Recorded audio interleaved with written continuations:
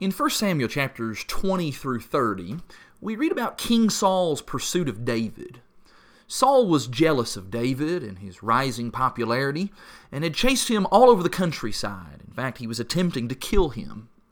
In chapter 24, however, David has the opportunity to kill Saul, as Saul is in a compromising position, and David's men actually encouraged him to take advantage of that situation. Instead, verse 4 says that David crept up unnoticed and cut off a corner of Saul's robe. Now, that seems like no big deal, right? What's so wrong about cutting off a piece of your potential assassin's robe in order to make a point? Besides, what David did isn't nearly as bad as what he could have done, or even what his comrades thought that he should have done. And yet, verse 5 goes on to say that afterward, David's heart struck him. One translation says that he was conscience-stricken because he had cut off the corner of Saul's robe.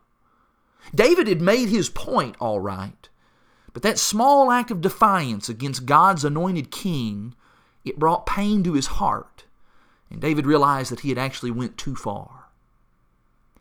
You know, oftentimes we do what David did by taking it upon ourselves to make a point, to show others the kind of power and knowledge that we possess.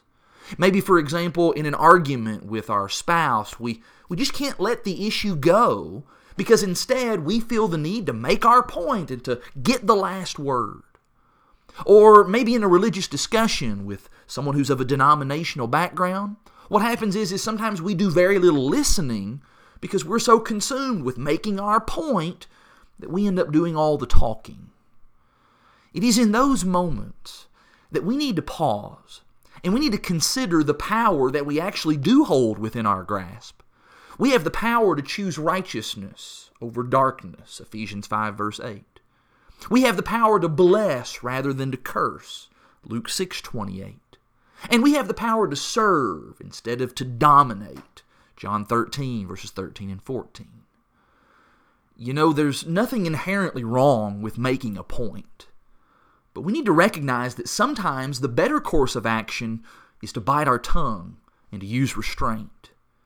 David didn't realize that until after the fact, and it caused him to have guilt and regret. But my prayer is that the Lord will help us to realize it beforehand so that we don't destroy relationships with our overzealousness to make a point that maybe didn't even need to be made.